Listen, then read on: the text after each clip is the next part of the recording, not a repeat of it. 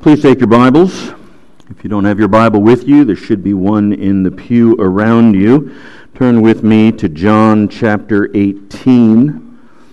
John chapter 18. We'll be looking this morning particularly at verse 37, but I'll begin reading this morning from verse 33.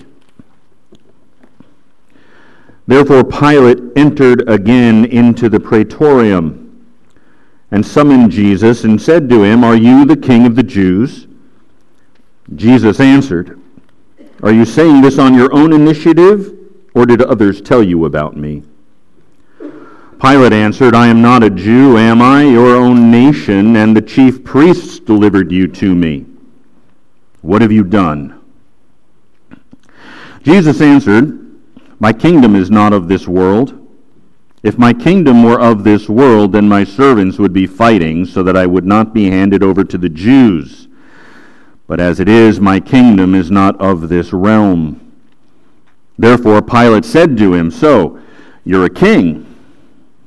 Jesus answered, "You say correctly that I am a king. For this I have been born, and for this I have come into the world, to testify to the truth. Everyone who is of the truth hears my voice." And Pilate said to him, "What is truth?" And you may be saying to yourself, we're at the wrong end of the story. But we're not. We're not. There are a number of places in the Gospels where we hear Jesus himself sum up the reasons for his birth, why he came. And so we've spent the previous weeks looking at several instances here in the Gospel of John where Jesus does just that. He tells us why he came into the world. And so we've spent some time examining these things. In John chapter 38 a few weeks ago, we saw Jesus explain that he had come down from heaven to do the will of his Father. And he said it was the will of his Father that all those whom the Father gave to the Son would be given eternal life. That's one reason Jesus has come. A couple of weeks ago, we looked at John chapter 10 together, where Jesus presents himself as the Good Shepherd. And in verse 10 of that chapter, Jesus says that in addition to coming in order to give eternal life, he also came to give abundant life. So there's another reason that Jesus has come. And then last week, we saw Jesus speak of his coming in John chapter 12, in verse 46, where he describes himself as having come into the world as light, so that everyone who believes in him might not remain in darkness. That's another reason. We're going to conclude our study of the reasons for Christ's coming as he lays it out here in the Gospel of John this morning. And we come to this passage here in John chapter 18, primarily verse 37, where Jesus provides us with one more reason for his coming as a man into the world. Why did Jesus leave his throne in glory and take on human form? Why did he become one of us? And Jesus tells us here, "I have been born for this. For this I have come into the world to testify to the truth." We find ourselves this morning, coming to this passage, we find ourselves witness to Jesus' trial before Pontius Pilate. Not exactly your typical Christmas message.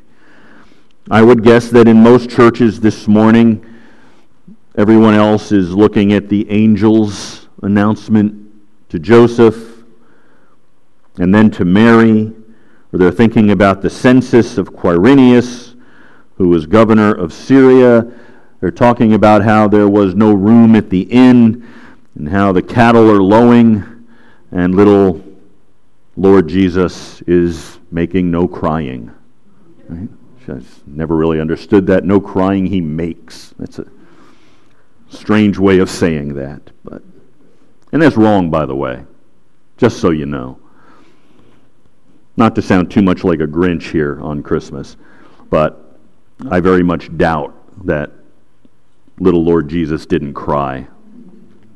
Scripture is very clear that when Jesus was an adult, he grew hungry and thirsty and tired. I'm guessing it wasn't different when he was a baby. In fact, I'd argue that it's theologically vital for us to see the infant Jesus expressing himself in the same way that all babies do when they are hungry and they let out that urgent, dependent wail and cry for his mother's attention. Because Jesus was human. Yes, he was fully God, and that never changed, but he took on humanity in its fullness. Now, don't get too persnickety about that. When you hear people singing Away in the Manger, don't stop them and correct them. Yeah. But as I was saying, everyone else is thinking this morning about the shepherds who kept their watch by night and the angelic choirs singing, but not us. No. Ebenezer Harrison has us in the courtroom of Pontius Pilate, where the little Lord Jesus is standing trial for his life.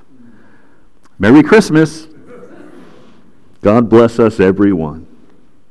In my defense, I would point out that right here in John 18, at the climax of the trial, as Pilate is prepared to render his verdict, as the events of that night are now racing toward the cross, Jesus himself is thinking about Christmas. As he faces death, he's thinking about his birth. For this I have been born, and for this I have come into the world. So I don't want to hear any complaints. Jesus was talking about Christmas at his trial. Here's what Jesus knew, and here's what he wants us to know. There is no way to make sense of the nativity without the passion. No way to understand Christmas without the cross. We can't stay at the manger. We have to follow Jesus to the garden and to the courtroom and to Calvary if we are going to understand the manger. So if you were hoping for the warm, nostalgic, sermonic equivalent of a Yule log, I'm afraid you'll be disappointed. And I get that, I do. The older I get, the more easily I am affected by that kind of thing. There's a commercial running quite a bit recently. You may have seen it. There are 3 older women, and one of them buys some cushions for her 2 friends, and then they're shown sledding down a hill, and halfway down they turn into little girls again. And every time I see it, that just gets me.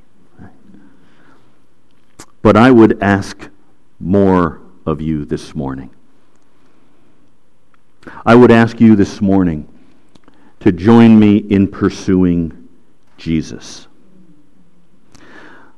I would ask you to join me in pursuing something more than nostalgic Christmas emotion. I would ask you to join me in seeking to penetrate the wondrous mystery of why God should become man in Jesus Christ. And we will do that by listening to the God-man himself tell us why he was born and what he came to do. And as we do that this morning, I want to consider a number of questions which are answered here in John 18 by our Lord himself. First of all, he will answer the question, what is Christmas?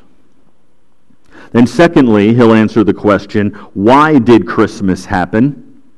And finally, he'll answer the question, why does Christmas matter? What is Christmas? Why did Christmas happen? Why does Christmas matter? That's where we're going this morning. The statement that draws our attention this morning is there in verse 37, and it comes in the context, as we've already mentioned, of Jesus' trial before Pontius Pilate. At this point in the trial, Pilate presses our Lord to explain just what kind of king he is. Jesus replies by telling Pilate that his kingdom is not of this world. He's essentially telling Pilate, listen, Caesar doesn't have anything to worry about yet. I'm not after his throne. I've got my own.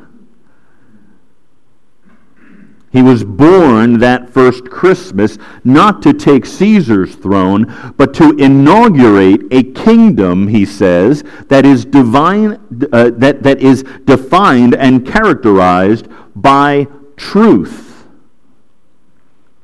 For this I have been born, and for this I have come into the world to testify to the truth. And so here we have Jesus' answer to our first question, what is Christmas? That is to say, in verse 37, Jesus tells us what was really going on 33 years before he stood before Pilate. He tells us what was going on in that little town of Bethlehem when his parents found no room at the inn.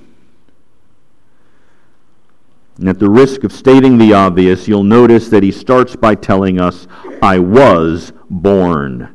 In some ways, that's a self-evident statement, but don't miss how he amplifies the point.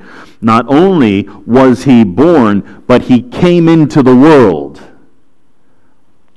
Which means, as we've stated previously throughout our studies of these passages, he was somewhere else before he came here.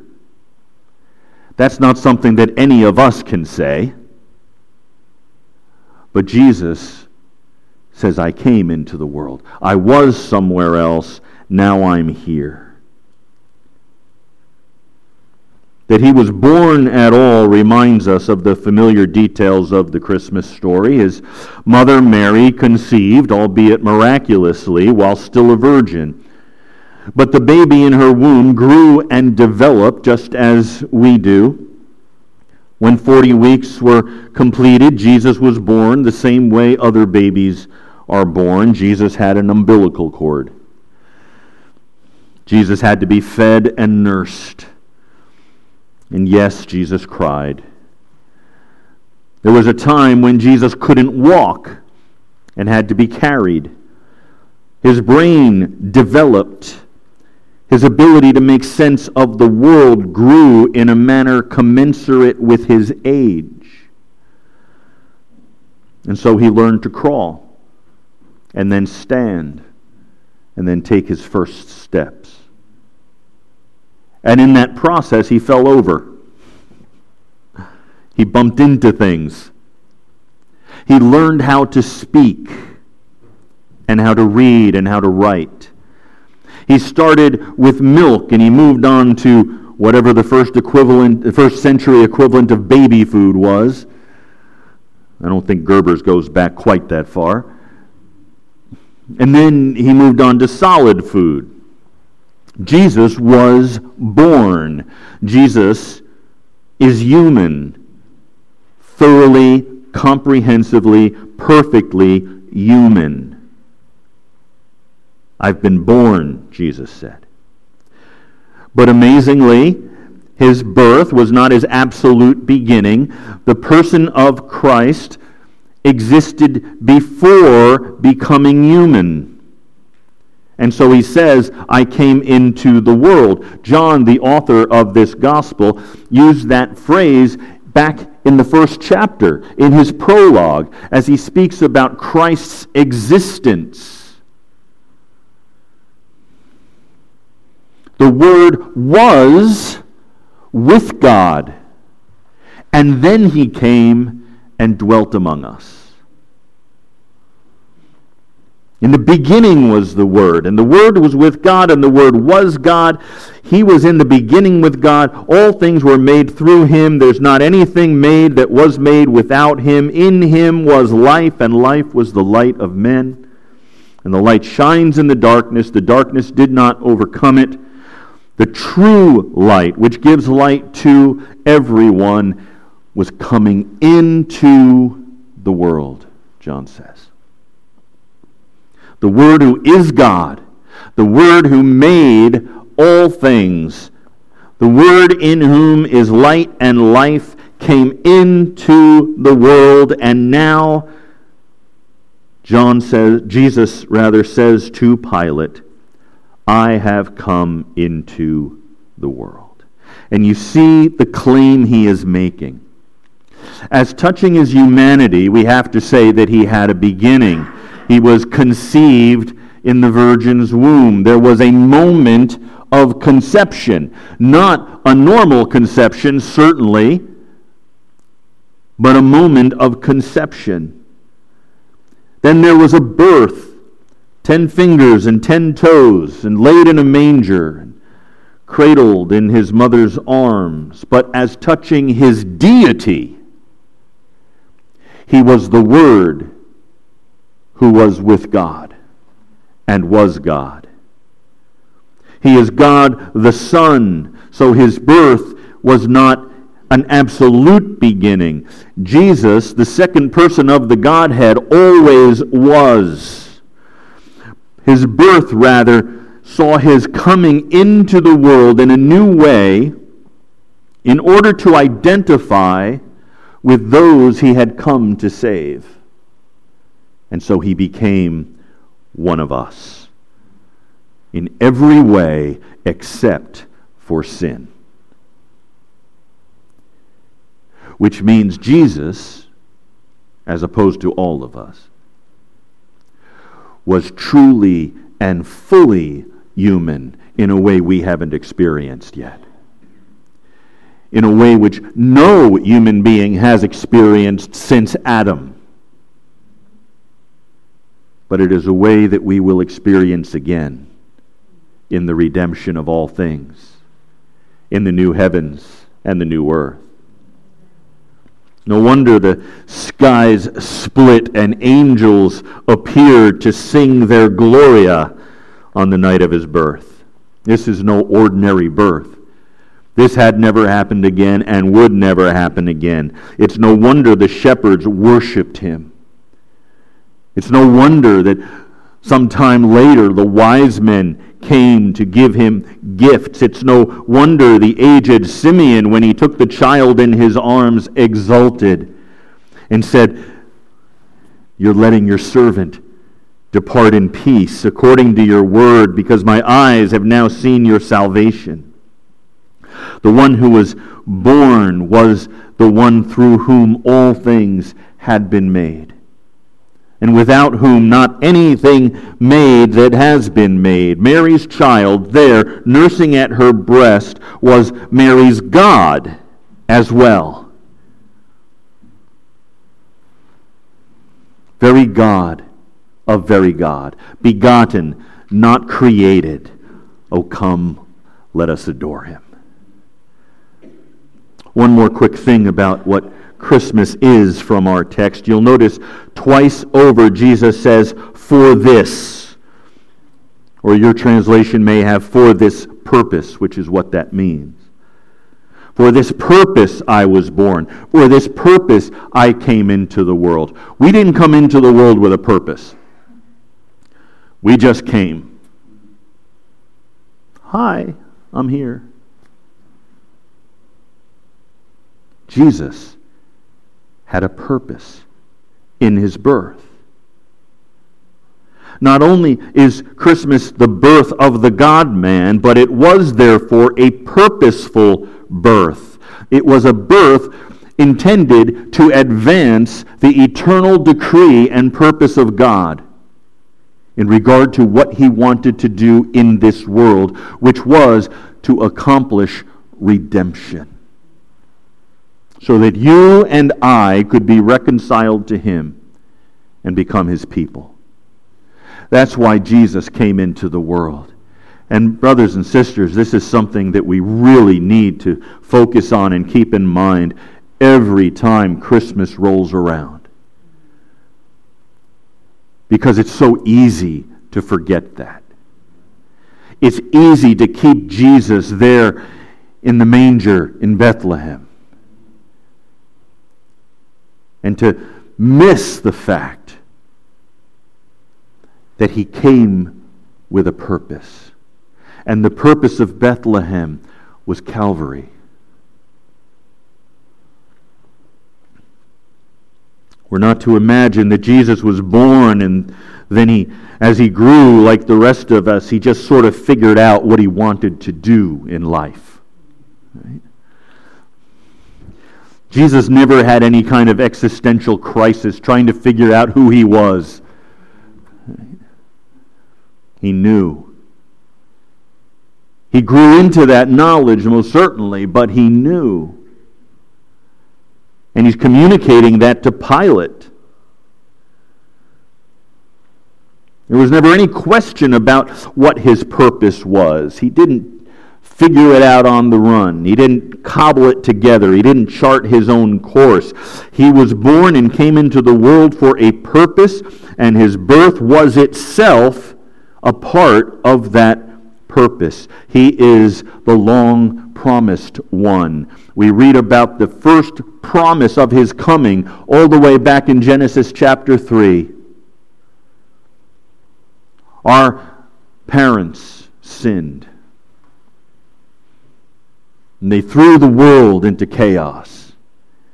They themselves died and brought death into the world. And God, in the midst of that catastrophe, in the midst of that tragedy, God comes and says there will be a seed. And that seed is going to come, and that seed is going to crush the head of the serpent who brought all of this on. There's the first promise of Jesus coming. He is the seed of David, who would reign on his father's throne forever. He is the seed of Abraham, in whom all the nations of the earth would be blessed. He is the Lamb of God who would come to take away the sin of the world. He is a prophet like Moses. He is the wonderful counselor, the mighty God, the everlasting Father, the Prince of Peace, the Lion of the tribe of Judah, the Root of Jesse, the one the Father sent forth in the fullness of time, born of a woman, born under the law, to redeem those under the law. Jesus didn't become the Messiah as he matured and began to display some aptitude for the job. This isn't something he applied for.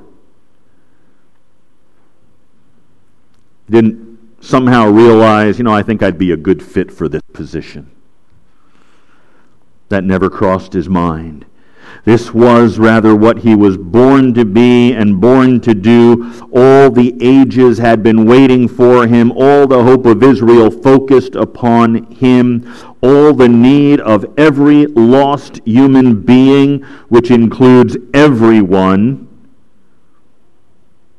is met in him. It's why he came.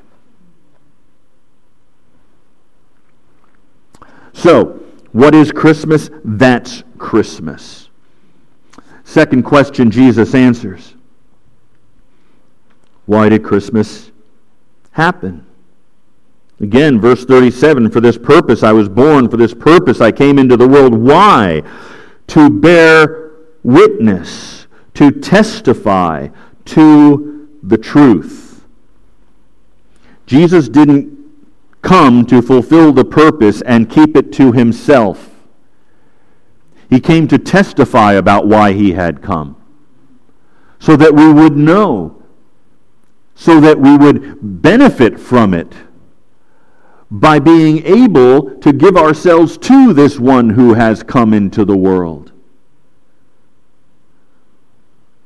Two things to notice here very quickly. First of all, there is this witness language, this testifying language that Jesus uses. I came to testify to the truth, he says. Don't you find it striking that he should use this kind of legal language here in his trial with Pilate? Herman Ritterboss, one of the great commentators on the Gospel of John, in his remarks on this verse, makes a very astute observation. He says this: Jesus, standing before the judgment seat of Pilate, is using the language of the courtroom, but not as the accused. He is testifying on his own behalf. He is speaking rather as one who in the suit that God brings against the world has come to testify against the rule of the lie and for the truth. Jesus has reversed the roles in his trial with his answer to Pilate's question. He makes no attempt to refute the charge brought against him or to persuade Pilate that he is not a public danger. Instead, he is, in this trial, posing the questions that will really bring out the truth. Jesus does this all the time. He's constantly turning the tables on the people who come to oppose him. And here before Pilate, ostensibly, if you're just looking at what's going on, well, Jesus is the one on trial. He's the defendant. But in what Jesus says here, he doesn't accept that role. He becomes the prosecutor. And he's going to prosecute Pilate. And he's going to prosecute the world. And the amazing thing is, God doesn't have some kind of constitutional system of checks and balances. Because Jesus, who is now the prosecutor, will also be the judge. He will play all of those roles. He's a witness here, but not in his own defense. Jesus stands before Pilate as a witness for the prosecution in God's lawsuit against all who have exchanged the truth of God for a lie and suppressed the truth in unrighteousness. Christmas happened so that sin and error and all of the spiritual deception that blinds the eyes of an unbelieving world might be challenged and unmasked and exposed. Christmas happened so that no one could stand before God on the last day and say, I just didn't know any better. We can't say to God, you didn't pursue us. You never reached out to us. You left us in the dark groping for answers of our own. That won't stand. God would respond if we tried that, to say, I came myself to bear witness to the truth. What more do you want? That's why he was born. That's why he came into the world. There will be no excusing one's rejection of Jesus. There will be no defense on the final day. And given all that, the other thing we need to unpack here a little bit is what Jesus means by the truth. He came to bear witness, to testify to the truth. Certainly he means more than coming to set the record straight in contrast to our many errors. He means more than that he came to give us some additional facts about God which we wouldn't have access to otherwise. He did all of that, certainly, to be sure, but in John's Gospel in particular, when Jesus talks about the truth, he has something much more expansive in mind than simply correct notions and accurate conclusions. Jesus, as John puts it in his prologue, himself is full of grace and truth. Jesus says of himself in John chapter 14, I am the way and the truth and the life. I am the true bread, he says. I am the true vine. I am the true light. Throughout Jesus' ministry, he was calling people to recognize truth is found in him. In Jesus, truth has stepped into history, into a world of confusion and ignorance and error. He is the truth. And that has enormous implications, doesn't it? You don't get it yet. You don't understand why that first Christmas happened if all you've got are historical facts about one individual's birth 2 millennia ago. You need that. You need the facts, but you need more than that. The first Christmas happened so that the truth himself might step into the scene of human history, and we can only begin to grasp the meaning of that, his testimony, when we begin to know him personally for ourselves. There's a difference between knowing about someone and knowing someone. And the truth came into the world so that we might know him, because he is the truth. And that brings us to the third question of this passage. We've seen what Christmas is. It's the birth of the Son of Mary, the long-promised Messiah, and the coming into the world of the Lord of glory himself. It happened so that he might bear testimony to himself as the truth. And now finally, with all of that in place, we're ready to think about the third question I've set before us. Why does Christmas matter? Look again at verse 37. For this purpose I have been born. For this purpose I have come into the world to testify to the truth. Everyone who is of the truth hears my voice. Now Pilate, for his part, is entirely unimpressed with Jesus' words here.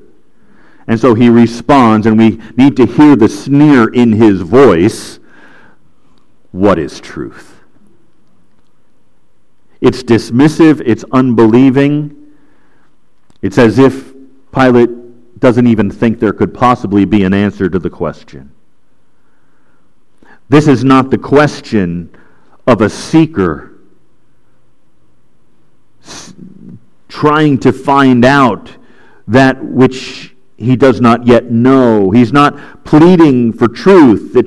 If he had been, he would have undoubtedly received it from the one standing before him. But these aren't sincere words. These are the words of a cynic who doesn't believe that it is possible to know truth, perhaps doesn't believe in truth at all. He believes in political expediency. That comes out very clearly in what Pilate does and how he conducts himself in regard to the Lord Jesus. He believes in power and influence. He cares nothing for truth. But then, do you see how in Jesus' words and in Pilate's response, we actually have set before us two alternatives. On the one hand, there is an invitation. All who are of the truth, right? Everyone who is of the truth hears my voice. And then on the other, we have the contempt of one who already thinks he has everything. Power and money and influence and fame. What need do we have of the truth? But as you read through John's account here, isn't it clear that it's not really Jesus who is on trial after all? It's Pilate himself. And in this courtroom, Pilate is exposed as the guilty one. Now, as you survey your life over this past year, it's entirely possible that you might feel satisfied. It's a pretty good year.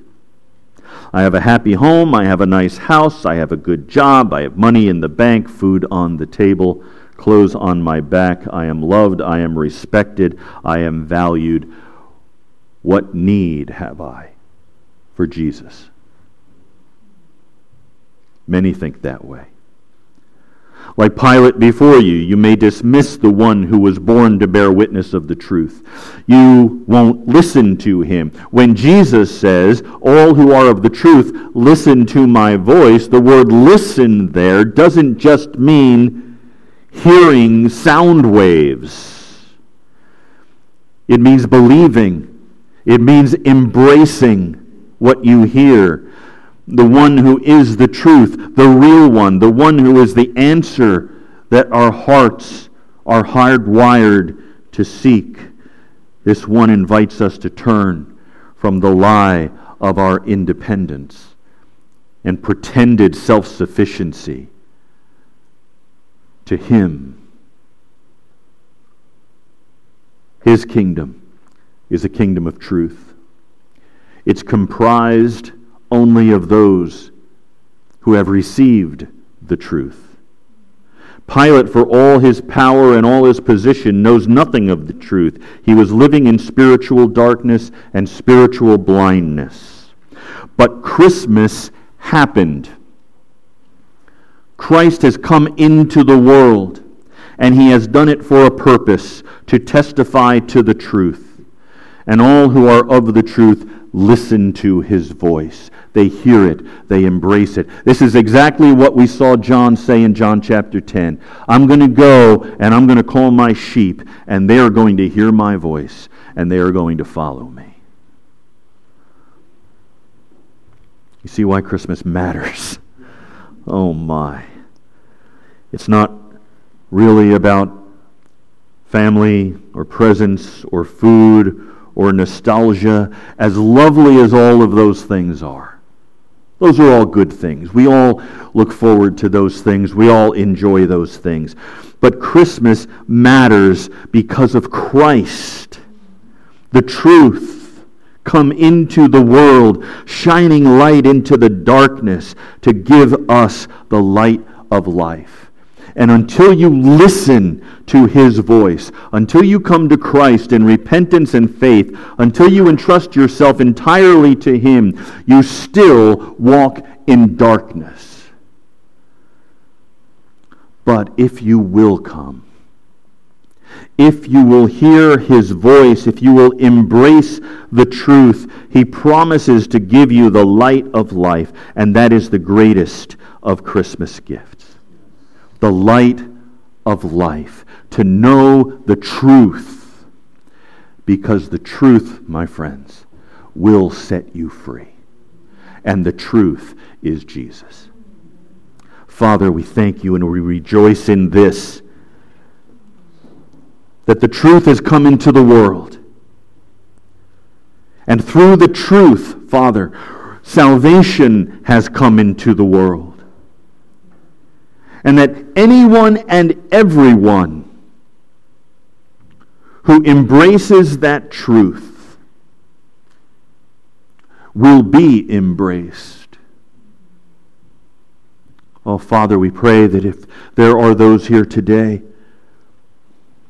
who have never embraced the truth, who have never placed their trust in Jesus Christ, who have never repented of their sin and given themselves over to him, Father, may your Spirit move within them today. That for every day into the future, they might look back upon Christmas Eve 2023 and say, that's the day that I embraced the truth. That's the day that child born in the manger found me and made me his own. Father, accomplish these things we ask. In the name of Jesus, amen.